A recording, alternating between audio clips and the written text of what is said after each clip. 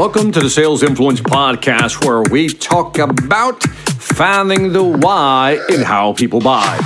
I'm your host, Victor Antonio. Thank you so much for joining me today. Today, I got an interesting topic, and I think you're going to like it. I want to talk sales enablement. I hear that phrase bantered about quite a bit, just thrown back and forth. And I was reading an interesting article, and it highlighted a piece of data, statistic from CSO Insight that said the following: 61% of companies now have somebody in a position of sales enablement. In other words, there is now a position called sales enablement, and 6 out of 10 companies have a designated person. And companies with a sales enablement person in place achieve, in terms of individual quota, help achieve quotas for salespeople 23% more than those who don't have somebody assigned to that position. In other words, having somebody in the sales enablement position, creating a position, having somebody there boost quota achievement by 23%. Now that made me pause, and I said, okay, so this is now an official position. More companies are jumping on board finally. It's not just a phrase, it's now a position. And I started thinking about, what is sales enablement? What is that position? And that's what I want to talk to you about. Just kind of highlight that. Let's just have a discussion here about what that is, so when you hear it, you'll know what the deal is. Look, sales enablement is about 3 things: training, tools, and talent. That's my summary of it. Training, tools, and talent. Let's talk about training, especially technical training. On the training side, you have to understand the products you're currently selling. You have to understand the market, and you also have to understand your client base. What are they looking for? If you can understand the products, your products, you can understand what's going on in the market, and you know how you can help your customers by understanding what's going on in the market, empathize with their pain, but also tie it back to how your product or service can help them achieve their goal. That is real training. And putting this type of information together, you really do need somebody within a company to kind of put this content together. Just putting together product training is not enough. You have to also educate your salespeople on what's happening in the market. Provide analytics, even insights, information that they can use when they talk to their customers. And again, understanding the customer base is critical. So the training piece is more than just product or service. It's market and understanding your clients, but also what conversations are you having with your customers? And this is what real training incorporates. Number 2, the tools. Now, this is an obvious one. How can we use technology? How can we leverage technology to actually help us do our job more effectively? There was a number by Salesforce.com, and also I think InsideSales.com came up with a similar number that said on average, around 37% of your time as a salesperson is spent on actual sales activities. In other words, the other 2/3 of that is not. It's probably administration or other things.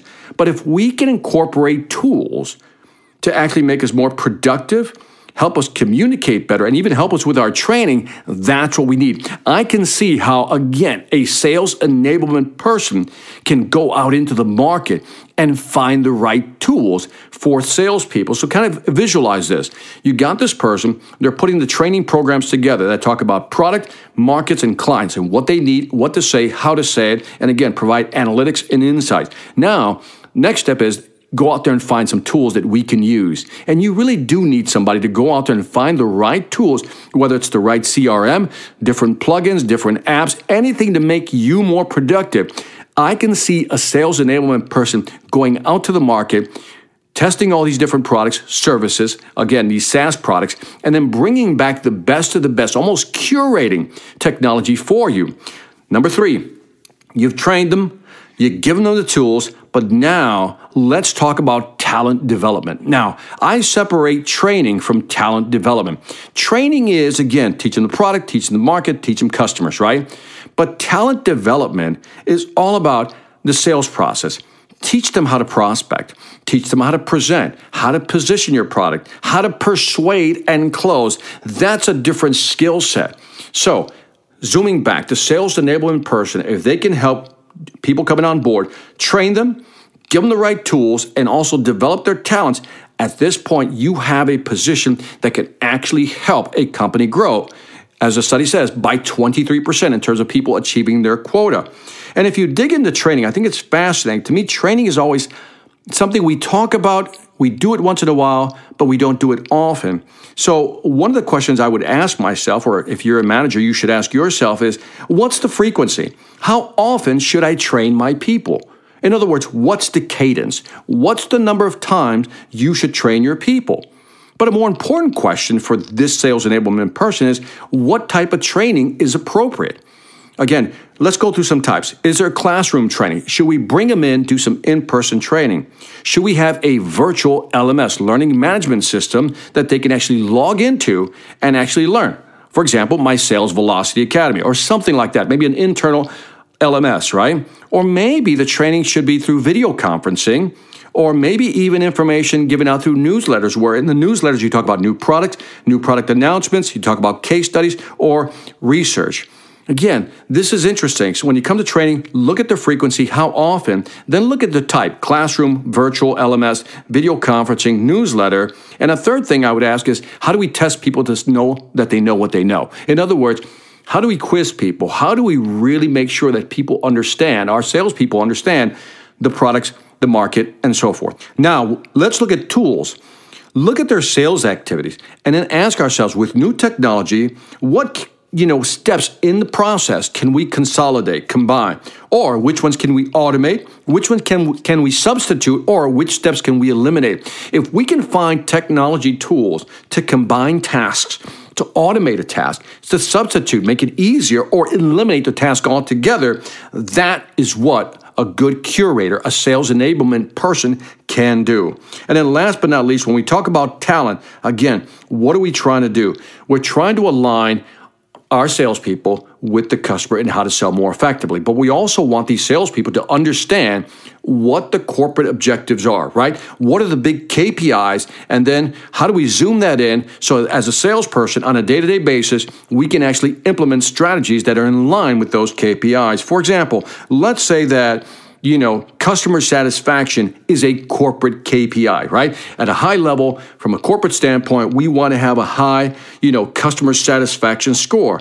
Well, on the training side, let's train our salespeople to nurture, relationships, have high quality conversations, because that's part of the customer satisfaction. Or maybe as a salesperson, we can make it easier for our customers to talk to us, to buy from us, to communicate with us, because we want to give them that effortless experience. We want to make it easier for them to talk to us. All this ties into, again, customer satisfaction. So here's what I want you to do. If you're a manager or you're in a position of sales enablement, here's what I would do. I would ask myself, in terms of training my people and making sure that they're in line with the corporate strategy, the corporate vision, the corporate goals, is I would first ask myself, what type of training do I want to give them? Is it, again, do we do a classroom? Is it an LMS, virtual online? Is it video conferencing? Is it, again, newsletter, or is it even coaching? And then underneath each of those categories, those 5 categories, classroom, LMS, video conferencing, newsletters, or coaching, how often should we do that? So for example, maybe, classroom, we can do that twice a year. We can bring in our sales team twice a year. That's part of our cadence, right?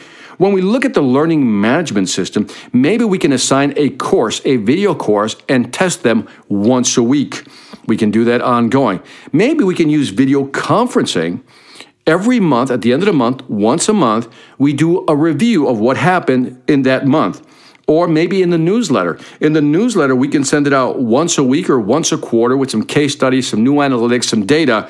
And then coaching, maybe that's something you'll determine that you'll do once a month with each person on your team. So developing a sales training, again, ways to connect with your salespeople and creating a cadence. Is it once a week, once a month? What's the type? Classroom, virtual, video conferencing. If we can create that cadence, type of training, how often do we do that, and stick to that rhythm, I believe that you will engage more with your sales team. And this is really what a great sales enablement position can do. It can actually train them, find the right tools, and develop that talent.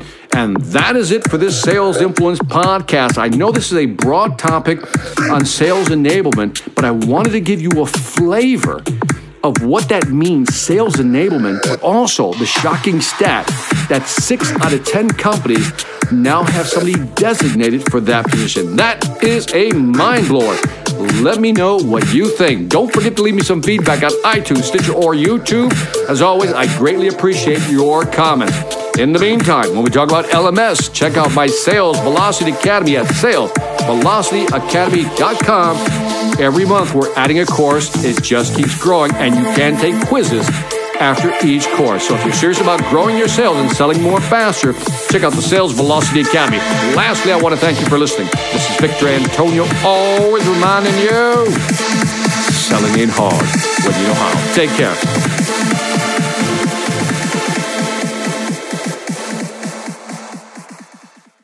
Hi, I'm Victor Antonio. I'm an author, sales trainer, and keynote speaker.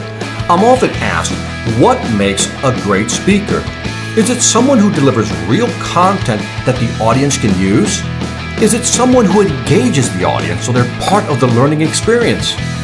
Or is it someone who can motivate an audience to push them beyond their comfort zone and discover new abilities? The answer is yes. But the most important thing to remember is that I'm not there to look good. I'm there to make my client look good. Simply put, it's never about me, and it's always about them.